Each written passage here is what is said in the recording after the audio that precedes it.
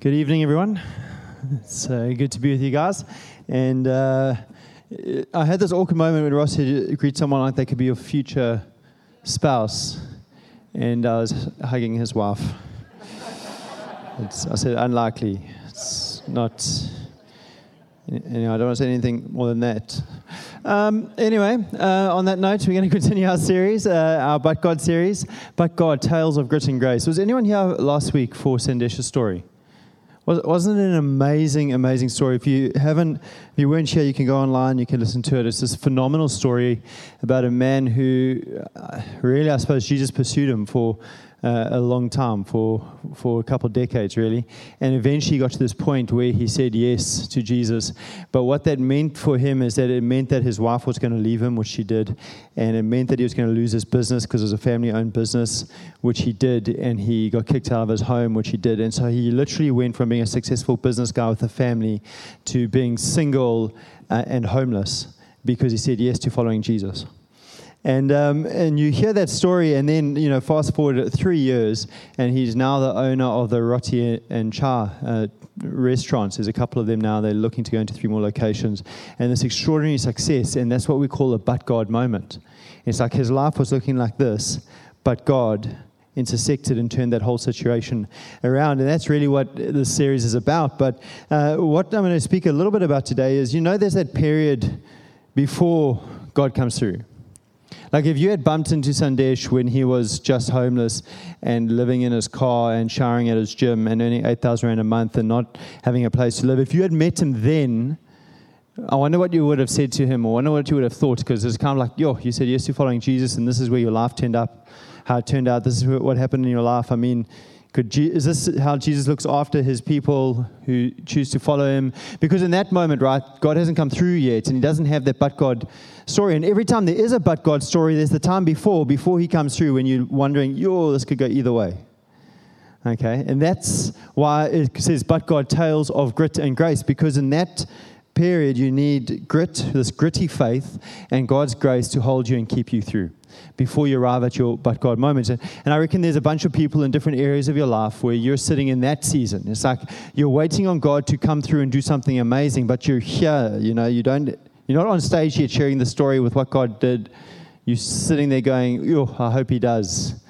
And how do you navigate that situation? How do you live in that situation and have faith for that situation? So that's what today's a little bit about. Have you ever met someone who just inspired you, or a story of faith that inspired you? I remember my parents used to do family devotion for different seasons of our life. And that's like in the morning, like we'd eat breakfast, and then they'd like tell us a Bible story, or they read from our daily living, or they tell us a story. And mostly I was just like in a rush because we had to leave for school about 10 minutes after breakfast, and I neglected to do anything to prepare myself to get out the house until breakfast. So I was mostly going, you better finish, and I'm going to go do all this stuff. But there was this one morning that they told a story.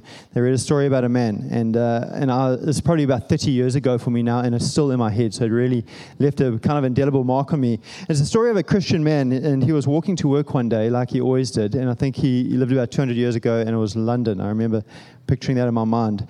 And he was walking to work one day, and he was walking over a bridge, over a river, and there was a little girl, she was about 5 or 6 years old, standing by herself on the bridge, and he thought, this is kind of weird. So he said to her, got chatting to her and said, little girl, why are you standing here?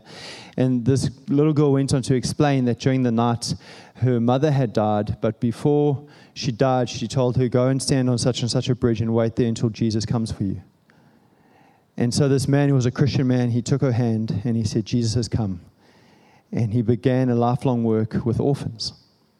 He started an orphanage, and that was his first orphan that he just thought, I'll be Jesus in the situation. And I remember as this kid listening to this story and going, I wonder what I would have done. Like still I wonder what I would have done, because I know what a lot of you would have done. It's like, I need to phone Ross, quick. Because he knows people, and maybe God's got an orphanage for him and Amy because they're pretty good with kids, and, Ross, this is serious for you, as opposed to this is serious for me, and my faith has me in this place where I can, in a moment, make a decision that's going to change the course of your life. And, I wonder to myself, what kind of man was this, and what kind of faith was that, and could I ever be like that? I actually went and I did research to try and find the story online. You think with the Google they'd find it, but I couldn't. I couldn't actually find it. I don't know who it was, but it kind of reminds me of another guy who is a bit of a hero of mine called George Mueller. This is a picture of George Mueller. How's that smile, eh? Charming, this guy. Handsome guy. This guy raised over 10,000 orphans during his lifetime. He ran a church, he started orphanages, and he started schools to educate 120,000 people, just on the side. And here's the amazing thing about him. He never solicited funds. He never asked people for money. He only ever asked the Father to provide. That was the business, the fundraising strategy God gave him. Just pray. And so that's what he does. And here's a story. I want to read a little bit of a story, from an account of just one day in his life. So the children are dressed and ready for school, but there is no food for them to eat, the house mother of the orphanage informed George Mueller. George asked her to take the 300 children into the dining room and have them sit at the tables. He thanked God for the food and waited. Can you imagine this? Because there's that awkward moment, right? Sit down, let's say grace. Okay, we're just going to wait here now. And George knew God would provide food for the children as he always did. Within minutes, a baker knocked on the door. Mr. Mueller, he said, last night I could not sleep. Somehow I knew that you would need bread this morning. I got up and baked 3 batches for you. I'll bring it in. Soon there was another knock at the door. It was the milkman. His cart had broken down in front of the orphanage. The milk would spoil by the time the wheel was fixed. He asked George if he could use some free milk. Apparently the baker heard God's voice and the milkman didn't, so he just had to have a broken cart. But God works in mysterious ways. George smiled as the milkman brought in 10 large cans of milk. It was just enough for the 300 thirsty children. And that was just one day in his life. 10,000. So many of us, we struggle to have faith just for us. He had faith for 10,000 more. And the amazing thing about George Mueller is he wasn't always like this. He actually grew up in Germany, and he was at Bible school where he gambled a lot, drank a lot, and used to mock Christians. And that's where he started. And so you wonder how this George, because that George Mueller, more of you can identify with. It's like I can understand that guy, the gambling, drinking, mocking person. But the guy who becomes feeding 10,000 orphans, I don't understand that. But here's the thing is, how does that guy become that guy? What happened in his life? And here's really the question of today is, how does faith come? And how does faith grow? And how do we build faith and grow in faith? Because here's the thing is faith is the whole deal. I need an iPad. I'm going to have faith for an iPad. Faith is the whole deal. We know that the New Testament generally speaks about followers of Jesus as believers. We are defined by faith. We're saved by faith, we're kept by faith, we mature in faith, we enter into eternity by faith, we're healed by faith, we're delivered by faith, we're made whole by faith, we receive the Holy Spirit by faith, we work miracles by faith, and we move mountains by faith. Romans 1:17, for in it, that's the gospel, the good news about Jesus Christ, the righteousness of God is revealed from faith to faith, as it is written, the just shall live by faith. So the moment you become a Christian, you start in faith, and you are in faith because it's from faith to faith. So for the rest of your life, you are walking by faith until you die. And the whole idea is that faith grows, it doesn't decrease. This is the starting point, because the just, those who have been made just or righteous by Jesus, we live by faith.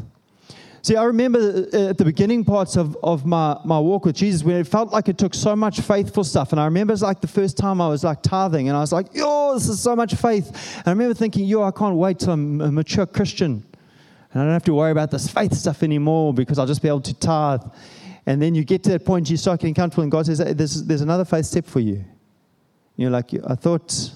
Because that's what I thought. I thought when you're young, then you have to have lots of faith. But when you mature, then you graduate from needing faith because you've got so much confidence. But what this says is we never graduate from faith. We only ever grow in the quality and quantity of our faith.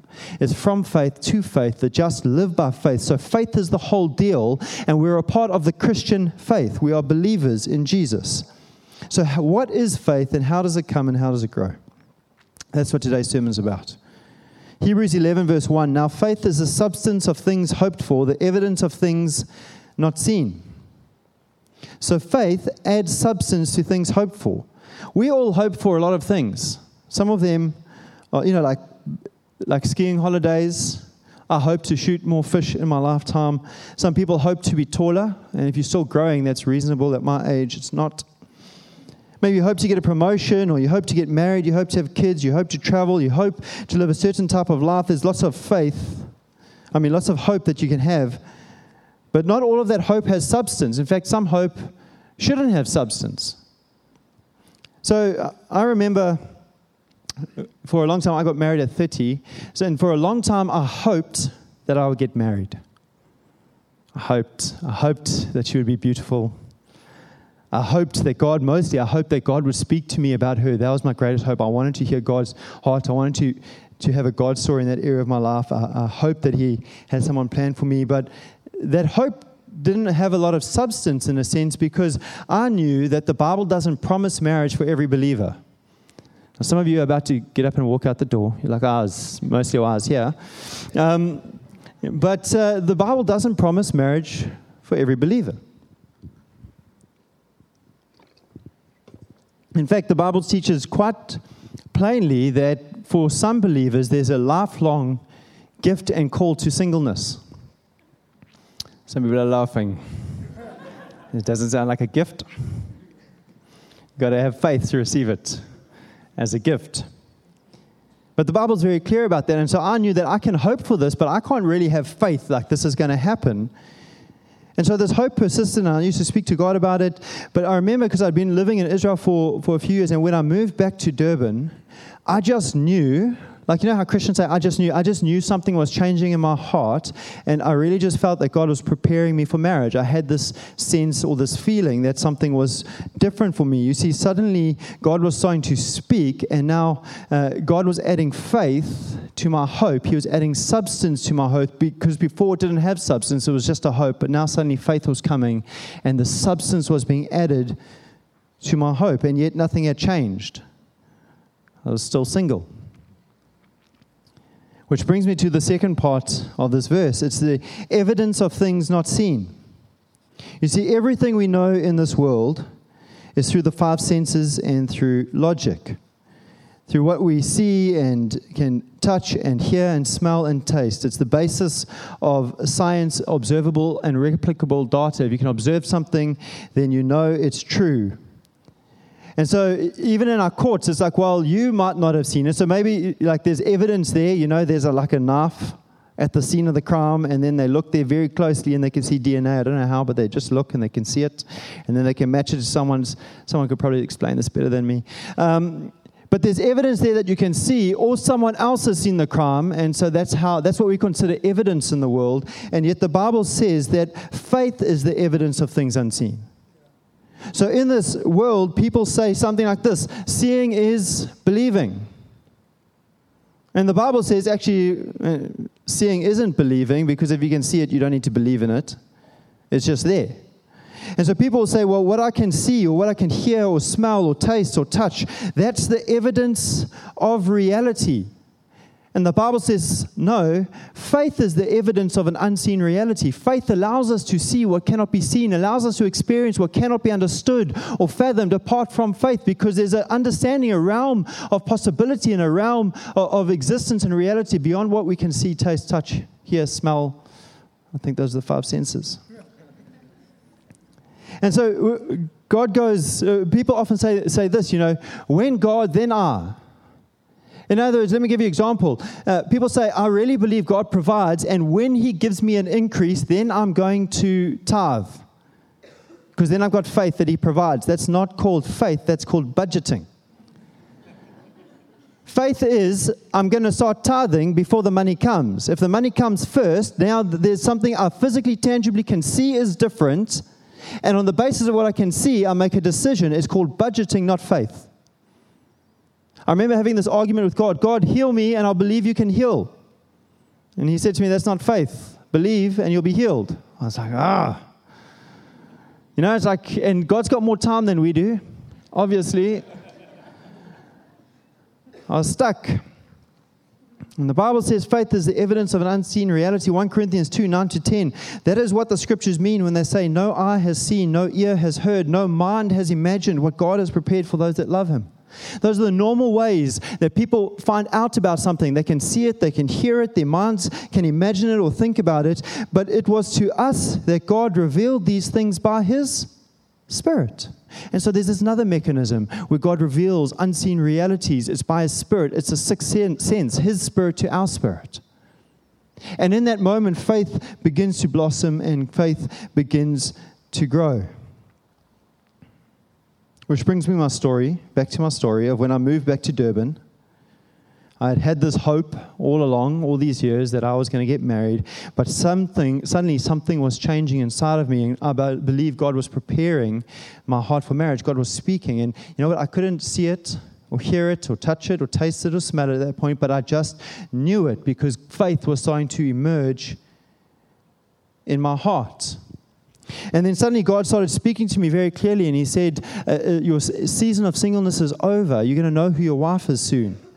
And suddenly faith was growing. There was a sense of certainty. Why? Because there was this evidence of this unseen thing. And yet nothing had changed in my life. And then at the right time, God imported me a wife from New Zealand. It's KiwiBrides.com. It's awesome. No, I'm joking. It's not a real thing. It's not a real thing. I actually made that joke a few years ago, and someone went and asked Therese if that's really how we met. It's not true. But here's how this thing was. You know, Gary was as single can be. I'd been single for 11 years. That's a dry spell by anyone's standards.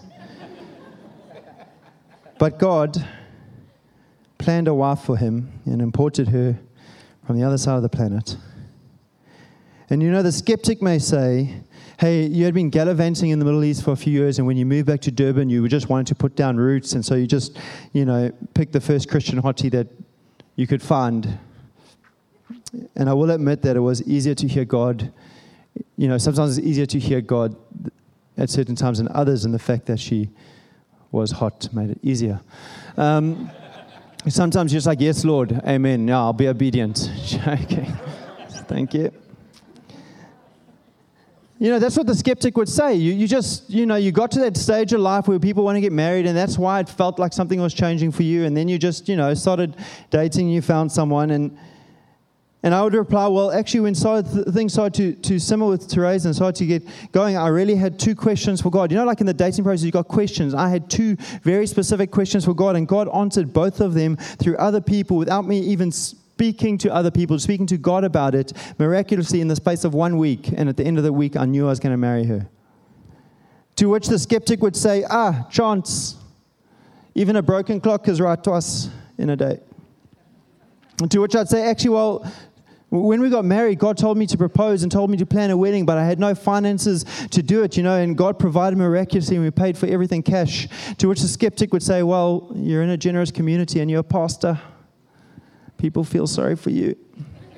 You looked at them with your pastor eyes. You see, here's the point, is that to the skeptic, there's nothing I could tell them that could convince them. Because it takes faith to understand a story about faith. Which is why people saw Jesus, saw him teach and preach, and they said, we've never seen a man teach and preach like this. Never. They saw him heal the sick and raise the dead and cast out demons and perform unusual miracles where he multiplied food, and saw him die on a cross, all in fulfillment of ancient prophecies that had been penned in ancient scroll 1,000 years before, and were still unconvinced. It's why the same people could look at the same observable data, what they could actually see with their eyes and hear with their ears, and some said this is the Son of the living God, and others said he was a rabbi, a good man, and others said he was demon-possessed and a madman. Because if you don't have faith to witness a story of faith, you can't see the reality of what's going on. Because faith is the evidence of things unseen. Hebrews 4:2-3, for this good news, that's the gospel, that God has prepared this rest, and that's what happens for us in the gospel. We can rest and what He's done for us, has been announced to us just as it was to them, but it did them no good because they didn't share the faith of those who listened to God. For only we who believe can enter into that rest. Here's the thing, Jesus Christ died for every single person, and that rest is available for every single person, but it's only through faith that you enter into it. Because it takes faith to enter in and to participate into things unseen, and this rest is a thing unseen that's experienced on the inside, but I can't give you any scientific proof that it exists. You see, the people of Jesus' day, all of them were hoping for a Messiah. But to some, faith added substance to their hope, and it resulted in a changed life, and to others, they completely missed what was happening. And this cycle plays out again and again and again in the Christian life. We have this hope that lives in our hearts. And then through a process, that hope gains substance, which gains faith. Maybe we hear a sermon or we read something in the Bible and suddenly faith is getting involved. And then we act on that faith and it becomes rock solid evidence to us. And it grows. Again, let me use an example of finances. Anyone here hope for the following things? That there's a Father in heaven that would provide for you, that you don't have to live your financial journey alone, and that actually God wants you to live absolutely stress-free of any financial worry. Anyone have that hope? Everyone. Some people are like, nah, I don't mind stress. I don't believe you. So we all have that hope, but then at some point you read the Bible, or at some point you hear a sermon, or at some point you hear someone else's story, or maybe you're reading the Bible one day and you hear about Jehovah Jireh, the God who says, I am the God that provides for you. And you're going, really? You called yourself that? What do you call me? The God who provides. What's my name? The God who provides. Why? Because I provide. Duh. And He asks us to trust in His in who He is. And then you hear your friend's story of how they started tithing and God came through for you. And all of a sudden you're getting this faith and you're like nervous. Don't tell me it's like all easy. It's like, it's this nervous and there's this thing. And then at some point you take your finances and you take this act of faith and you see God comes through for you. And suddenly there's evidence and this faith is gaining substance. And you get to live life from a different place and take greater and greater faith steps. You see, faith allows us to see things, to live things, to experience things that cannot be seen, that defy logic. Because we know these things through the Spirit. So how does faith come? Point number 1, faith is a gift. Ephesians 2 verse 8, God saved you by His grace when you believed, and you can't take credit for this. It is a gift from God. Faith, if you have any, is a gift from God. I don't know about you, but that's really encouraging for me. Because I used to place so much pressure on myself to get faith. Now, I've got to have more faith. But faith's a gift. And if it comes from Him and it's not the product of me, well, what comes from God is indestructible, but what comes from me can be eroded. So isn't it amazing that God gives us a gift of faith? Second point, faith comes by hearing the word of Christ. Romans 10 verse 17, so faith comes from hearing, that is hearing the good news about Christ. And there are principally 3 places that we hear the good news about Jesus. The Bible, that's why I encourage people, read your Bibles. It's full of good news about who Jesus is. The preaching of the word, why we preach every Sunday. And sharing testimony when you hear about other people's stories. And through this mechanism, the Holy Spirit takes the truth of those things and makes them alive to you, and faith grows. You know, sometimes anyone here facing circumstances, you're like, I don't know if I have the faith for that. I've got good news for you. Faith comes by hearing the word of Christ. Expose yourself to the Bible. Expose yourself to teaching. Expose yourself to other people who've seen God come through for them, and faith will come. Third point, faith is purified. 1 Peter 1:7, these trials, the difficult things people go through, will show that your faith is genuine. It is being tested as fire tests and purifies gold, though your faith is far more precious than mere gold. So when your faith remains strong through many trials, it will bring you much praise and glory and honor on the day when Jesus Christ is revealed to the whole world. Everyone in this world goes through difficult things. When we go through difficult things, it purifies our faith, because God isn't only interested in the quantity of your faith, but the quality of it too. How is gold purified? Fire. You're like, oh, stop preaching, Pastor. Fire. You take the gold and you put it into a furnace. And in that moment, the dross, which is the impurities in the gold, gets burnt away, but the gold remains. And here's the things that are in trials, when we go through them with God, the things that are impure in our life get burnt away, but our faith suffers no damage. The gold isn't damaged by the fire. The gold's made stronger by the fire. But the stuff that's not right, the stuff that the dross, the stuff that's watering down the purity of our faith, that stuff gets burnt off. Let me explain from my own story. I've shared here a number of times that as a Christian, as a born-again, believing Christian, I struggled for 10 years with depression. And God set me free. Now I want to say a few things. Number one, God didn't send depression to my life. He didn't have to send trial. I think there were trials in my life because of stuff I'd been through and kind of who I am and some other stuff that resulted in this struggle for me. So God didn't have to handpick depression for me to be my trial. It just was my trial and He used it. Secondly, I don't know if it had to take 10 years. I don't think it did. But you know what? My faith didn't suffer through that. But there were plenty of other things, dross, impurities in my life that were burnt away. You see, there were many times during that 10 years that I wondered, that even at the beginning, I remember when I went and got diagnosed with depression, immediately my heart said, I believe God's going to heal me. I believe it. I don't know why, I just do.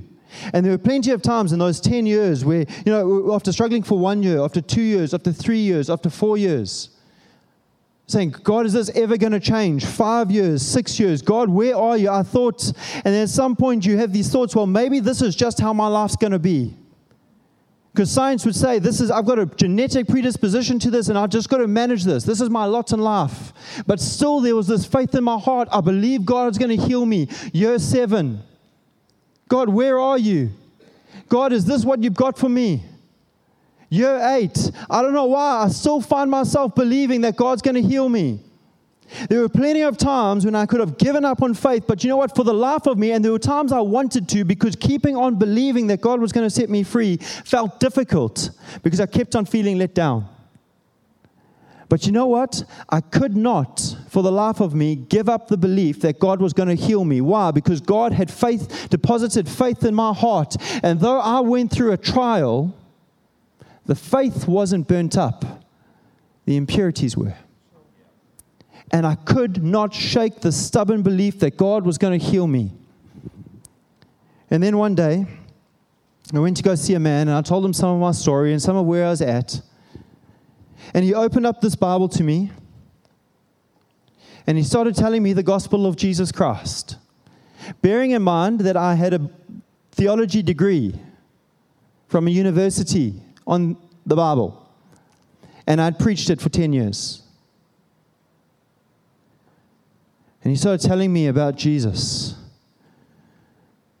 that Jesus who paid for my sins in full. And he said, Gary, if you struggle with these things for the rest of your life, God will still love you.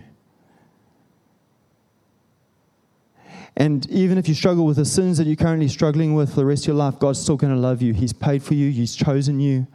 And he preached the gospel of Jesus Christ to me. And in that moment, faith started to build in my heart. Not just faith that one day I could be healed, but faith that God loved me right now, despite my struggles, despite who I was. You see, when I read this book, I didn't read it with the faith of what Jesus Christ had done for me. I read it as a rule book to see how well I was doing at living for Him. My faith was in my performance for Him, not what He had done for me. And because my faith wasn't in Jesus, but in myself, it did no good for me.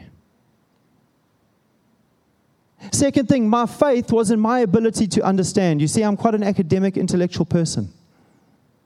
And I just thought, this will be like anything else in my life. If I just apply myself, if I just read enough, if I just think enough, I'm going to be free, because my ability to be free is dependent on my ability to understand. And eventually I got to the point where I realized, two things. Number one, if this depends on my performance, I'm sunk, because I'm not getting any better. In fact, I'm getting worse. And every time I read this book, I feel more and more guilty and more depressed.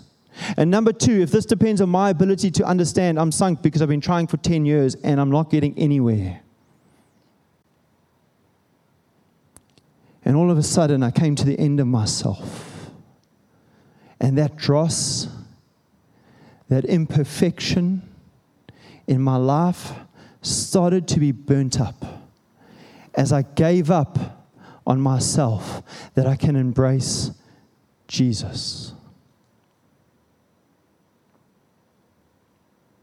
Some of you and some of us, we hear the word of Christ and we hear the word of God, but we don't really fully grasp that Jesus Christ died for our sins, all of them, past, present, future. That you are loved in Him, that you were so loved in Him that He willingly sent His Son to die on a cross for you. And I don't care what you're going through, I don't care what mistakes you've made, Jesus Christ loves you, and that's never going to change. And at some point, I just had to say, thanks. Just thanks. And faith started to build. And I started to have a lens and a view on myself. If that's how Jesus sees me, maybe I can see me that way. And faith started to build. And I remember going through these different faith fights where God just brought breakthrough after breakthrough after breakthrough, because all of a sudden I understood, man, this isn't on my performance. This is what Jesus Christ has done for me. And I'm not going to speak. I'm not going to tell God about my problems. I'm going to speak to my problems about God. This is who Jesus is for you. And God started to set me free. Which brings me to my last point. What do we do in this journey? And let us run with endurance the race God has set before us. You see, sometimes when we talk about faith, faith can seem like hard work, like I've got to have faith. How do we do this? How do we run this race with endurance? We do this by keeping our eyes on Jesus. That's what God wants from you. Keep your eyes on Jesus. Just keep looking at Jesus. Jesus, you're the best part of my day. Every day I get to get up and I get to be with you. I get to come and spend time in your presence. I get to open your word and read the truths of who you are and who you say I am. I get to be alone with you. I just love being in your presence, Jesus. Keep your eyes on Jesus. Look here, the champion who initiates and perfects our faith. You didn't start your faith journey, and you won't perfect your faith journey. Jesus Christ is doing it in you. All you have to do is look at Him. And He does it just by the bar. Isn't that amazing? You don't have to walk out of here and go, I need more faith. You just got to go, Jesus, I love you. I can't believe you love me so much that you died on a cross for me. Let's just hang out. Let's just be with you. I love being in your presence. And as you do that, He builds faith. Faith comes. Faith is a gift, and faith is purified. He initiates it, and He perfects it. All you got to do is hang out with Him and pursue Him. Let's pray.